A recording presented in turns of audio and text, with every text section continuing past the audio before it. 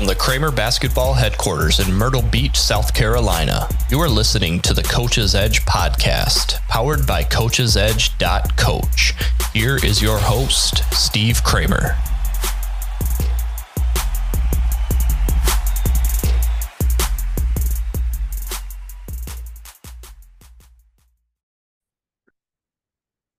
We're talking about attacking the box and one defense in this quick hitter episode. Last night, as I'm recording this, we had an awesome Coach's Edge meeting, coachesedge.coach meeting with some of our members. We had two coaches, Bub Lindeman, Joe Jacobs out of Delphos Jefferson in Ohio, Frankenmuth in Michigan, really high-level teams, and they play against a lot of different types of junk defenses. All right, box and one being one of many. And they dug into some of the things that they do with different types of defenses, box and one denial, so unique defenses like a three-player denial with two kind of stacked in the bottom, playing more of a zone matchup, just some really unique things that they're seeing. And the other cool thing was Coach Lindeman's team, they have, the player that usually gets the most attention is their point guard, right? Coach Jacobs' team, the player that gets their most attention is their 4-5. And so it was great for us as coaches to be able to listen in on what they do. And we pull up Fast Draw and we had them break down some of the actions and movements that they make with their team to try to be able to score, to be effective on offense when the attention on the defense is on the point guard. And the attention of the defense is on a big. So it's just really good all around for all of us. But in this episode, I want to share, because we have a 15-minute presentation that we uploaded to coachesedge.coach recently on attacking junk defenses, specifically box and one and some triangle two as well. And I want to touch on some of the things that for you to listen can find beneficial. Is it going to be nearly as beneficial as checking the video out? No. That's why you become part of Coach's Edge, coachesedge.coach. So some of the things that we talk about when it comes to attacking a box and one defense, right? And this is not in any particular order, but I want to get into some overall concepts. I want to talk about general things that you can focus on that would apply to any type of defense that you're playing against. I want you to think about whether man or zone is better for you. We'll talk a little bit about some of the things that you can concentrate on from a zone standpoint. And I do want to touch on zoom action again, because especially triangle two, I love zoom action against triangle two, but it can be effective for box and one as well. And we'll talk about that. So first and foremost, when you're playing against the box and one, do you have the ability to use the corners and help flatten out that zone, right? Let's say you went with your 4-5 at the box, and you have your point guard who's being box and one, they're up top. All right. You have another player who's up top. So you're matching up with that box, right? But that top player, they have their individual defender, the one, and then there's some player close to them who's in the box. And then you run your shooter through the corners on the baseline, right? You're overloading the bottom. You're overloading the bottom, three players running through down there to two players defending down the box. You're going to make the defense have to flatten out. The defense flattens out, that's going to give your player at the top a little more room to create. If the defense doesn't flatten out, you're going to be able to get some corner threes. And if the defense is late in rotation, then you're going to be able to hit down low. For example, all right, let's use our brain real quick. Let's say the basketball is on the right, kind of between the slot and the wing up top. You got a player running through from the left corner all the way to the right corner, which would be the ball side. And then you have one player at each block. All right. You bring that player through all the way from the left corner to the right corner, and you hit him with the pass. Okay. Now, the bottom player on the block is going to have to shift all the way over to guard the corner, right? The player who's leaving the post player is now going to screen the weak side or the backside defender on the bottom of the block. And then the player who was on the weak side block is going to flash to the strong side. And you're going from corner, boom, down to the player coming flashing across from the weak side block. And they're going to hopefully have a good look. And at the very least, they're going to have the defense catch them with a little movement. And in those situations, you can really offensive rebound well, right? So don't miss the shot short, because the player that just came across from the right block to left block to set that screen, they should have an automatic seal. If somebody has to bump down, they have inside position, they should be able to get up and put back, right? And that's one thing that I want to mention when it comes to teams who run box and one. Coach Jacobs brought up last night, it's generally not that team's primary or best defense. And so let that give you a little confidence. They're trying to throw you out of your stuff. This probably isn't their favorite type of defense to play. It's not something that they're best at, which means you can take advantage of it. They're doing something that they're not very good at, or as good as what they might prefer to do. So if we can overload the bottom of the zone, again, that play would just be runner through from the weak side corner to the strong side corner. You got a player at each block. When the ball goes to the right corner, the right block screens for the player at the left block. You bring the left block player across the middle, across to that strong side area, hit them. That's a good option to have. I'll try not to get too graphic with that because I know it's tough to understand on audio. So if we can overload, if we can flatten the game out, if we can have our main player occupying two, that could be putting them in ball screen situations. So if you have another player who's not as good, obviously, as the player being box and one, but they have some capabilities, I would use our main player who's the one as a screener in many of those situations so that our second best player can get some daylight, try to get downhill and make some plays as well. And, you know, as Coach Lindeman mentioned, if you have a really dynamic player, sometimes all they need is a crack, right? And so if you can screen that player, get them downhill, get them, maybe it's a switch, but it's against a defender who's not as talented, not as good. That's why they're not originally on the box and one. They're in the box instead of the one. That sometimes can be enough with a high-level player to give them enough space, momentum, that they can start to get downhill, which is why I'll talk about zoom action as well, because I really like that. Now, some general things that can be effective, and you can help your guys and your girls concentrate on this, because a lot of teams freak out, right? You throw something different at them, they don't see it very much. And that's why, you know, I do like throwing in an occasional junk defense as a coach, because it's a shock to a lot of teams. It's not something teams practice a lot of, playing against box and one and triangle, unless you're one of those few teams out there who just sees it every time. So run the floor, screen really, really well, especially knowing this isn't their best defense. So we want to run the floor in anything. You always want to screen well, but I think it's even more important to screen well against something that team doesn't feel is their strong suit, because they're going to be second guessing themselves. They're not going to be on the same page when they're being screened compared to when they're playing their normal man-to-man defense. Their thought process might be a little delayed. They might miscommunicate or not at all, because they're not quite sure of what they're supposed to do when you're screening. And then there's one player who's playing man-to-man, probably denial, and the other ones are playing a zone. So it's easy to get into some of these miscommunications. So screen at a high level. Offensive rebound well. This is huge, huge, huge, huge.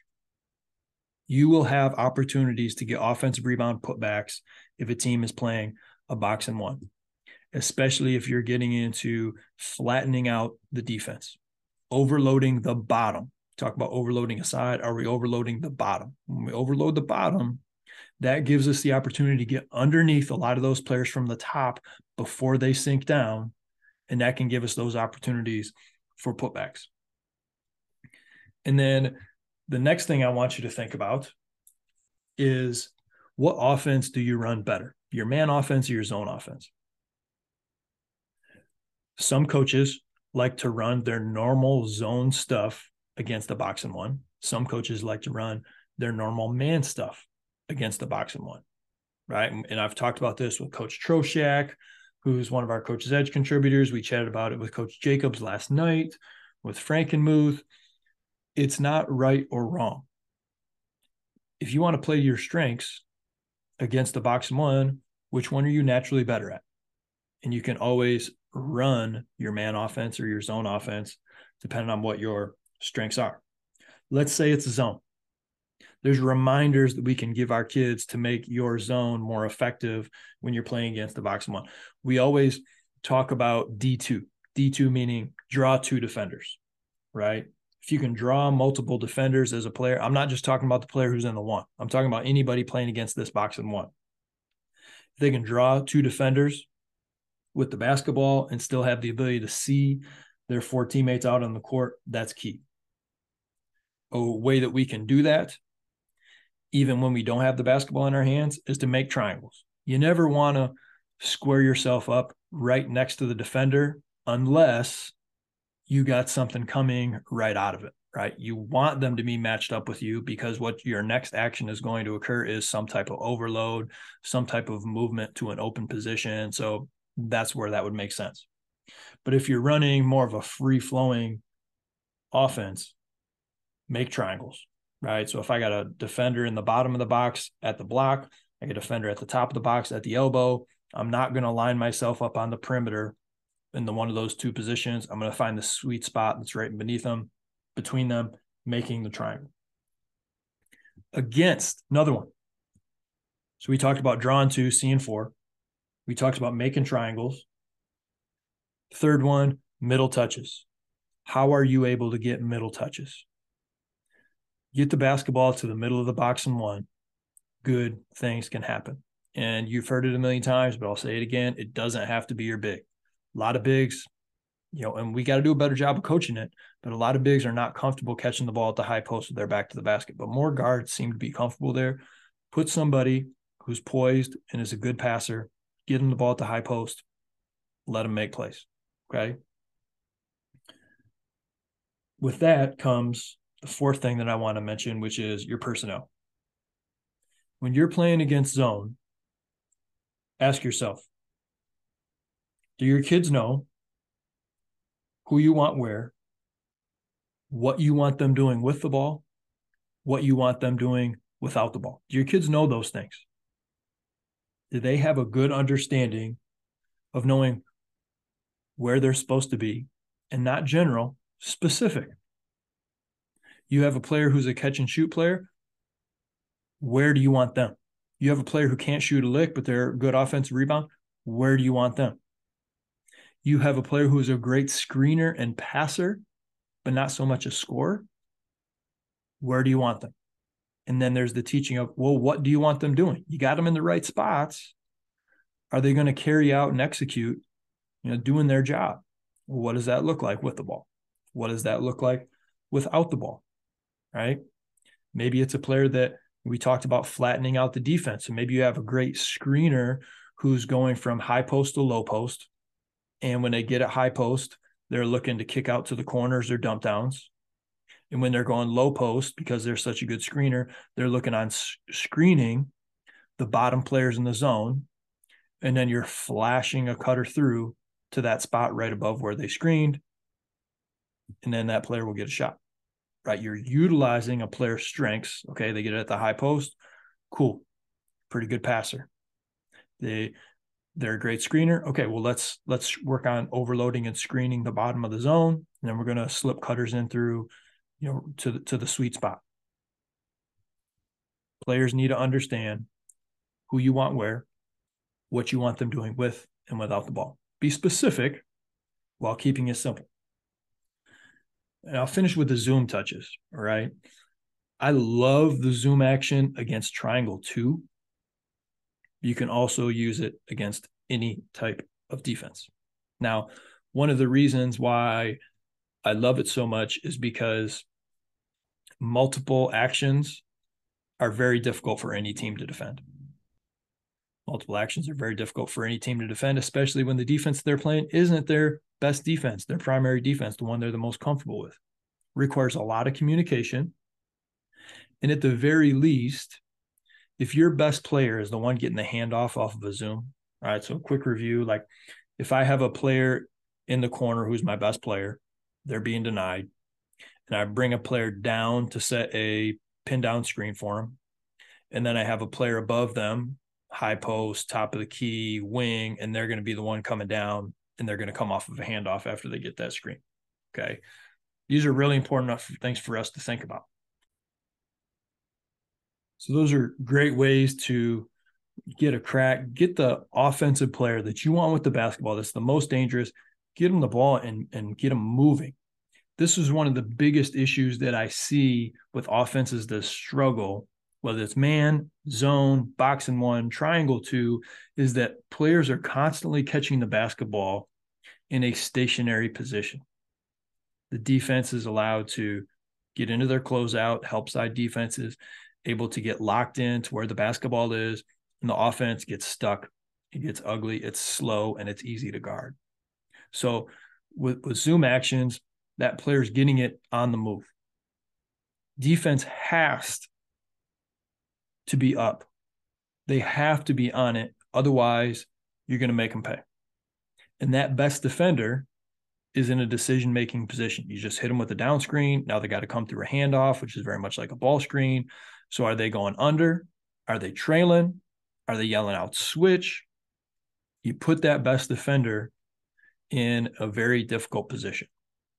And to take a step further, you want to get the worst defender, their side, wherever that might be, you want to get them involved in this.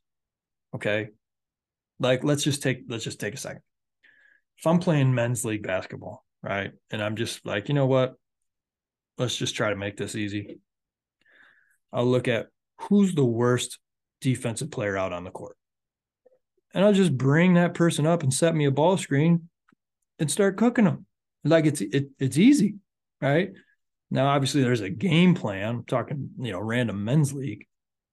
You're talking about a high school basketball team. There's going to be more structure to that, but they're still the worst defender, right? So if it's a box and one, if it's a triangle two, even if it's man-to-man, running those zoom actions and involving the worst defensive player within that location and action. Oh, baby. Oh, man. It's a beautiful thing. It's a beautiful thing picking on the weak link, and everybody else has to do extra because you're picking on that player, and it opens up a lot of other areas. Let's say one quick thing on triangle two. Let's say our two best players, they're getting the two, one's in each corner. Okay. You have another player bring the basketball up, and let's say you throw him to your five, who's around at the top of the key, right? So let's say the ball's dribbled up the left side of the court. It's thrown to the middle where the big is. We got a player on the other side on the right wing, and then our two best players who are in the two, denialed, I'm assuming, are one in each corner. So you got five out. Basketball just was passed to the top of the key area. And let's say the right wing gets into their down screen for the player in the corner, and the player at the top taking a peek. You're taking a peek at that first action as your player's coming off that screen, and you're deciding, am I going to go into them and run that zoom and get into that dribble handoff? You take that peek, and if you don't like it, you immediately turn the other way, and they're doing the same thing on the other side. Down screen for the corner player, they're coming off, and then you got option to dribble there as well and get into your handoff, get that player to turn the corner and get driving downhill, right? Now, could you run both of these pin downs at the same time? You could. It'd be pretty quick. But you could run that down screen, player in the right corner comes off the down screen, immediately follows it with a dribble handoff, and you give them the ball. Now, that player who gets the ball, they can turn the corner, defense goes behind, they can pull it. They're playing their game, right? Player gets the handoff, and as they turn the corner, get more to the top of the key, if they're able to get downhill, now we're playing ball, all right? And you just had a weak side screen occur, try to loosen up the shooter on the left side. But if the player coming off the handoff doesn't like it and they can't get downhill, they just continue more of that lateral dribble, and then they hand it off to your next best player. running the Zoom on the other side. See what I'm saying? So it's essentially a Zoom to another Zoom. You have to be pretty quick. And obviously off of a Zoom action, there's a ton of different options as far as who you put where, personnel, looking for slip actions. Maybe it's a big that you want to get the ball to. And so you don't even have to have them with the basketball up top. Involve them in the first screen, right? So big sets the first screen. Maybe it's a small forward who has the basketball up top. Big sets that first screen. You go down into your dribble handoff for the wing.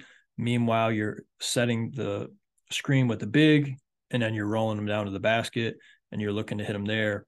Lots of different options off Zoom action, especially when you're getting into some 5-out stuff. So I really like running Zooms out of 5-out. With all that said, there's a lot of things that you could do against a box and one. Coaches, don't get caught up in, hey, this is a box and one play. This is a box and one quick hitter. I'm not saying that's wrong to have something in the back pocket, but if a team is coming at you with a box and one for a whole game, that quick hitter is not going to win you that game. It may come in handy and get you an open look once in the first half, once in the second half, whatever it might be. But you need more strategy. You need more concepts over the quick hitters. Again, it's teaching your kids to play, not teaching your kids plays that is going to allow you to be effective against teams that are running a box and one. So I'm just so fired up, man. It was so cool to listen to our coaches teaching one another, teaching me. Obviously, I'm learning a ton. One of the reasons why I love coachesedge.coach. I just learned so much. I become such a better coach from just being around so many other coaches. I think we had coaches from 6 different states tuning in last night to our coaching call. It was so awesome. Lots of fun. So if you have any questions, please reach out, contact@kramerbasketball.com. I say all these things humbly. If there's something that you do against the box and one that you found to be super effective, I would love to hear about it. Should you want to do a presentation to our Coach's Edge members, we can make that happen as well. I'd love to hear what you have to say. Thank you for listening to the Coach's Edge podcast. And if you really like it, if you really like the Coach's Edge podcast, a positive rating and review, those thumbs can go a long way to helping the podcast grow, helping us serve other coaches. I know I'd certainly appreciate it. Thanks again. Get after it today.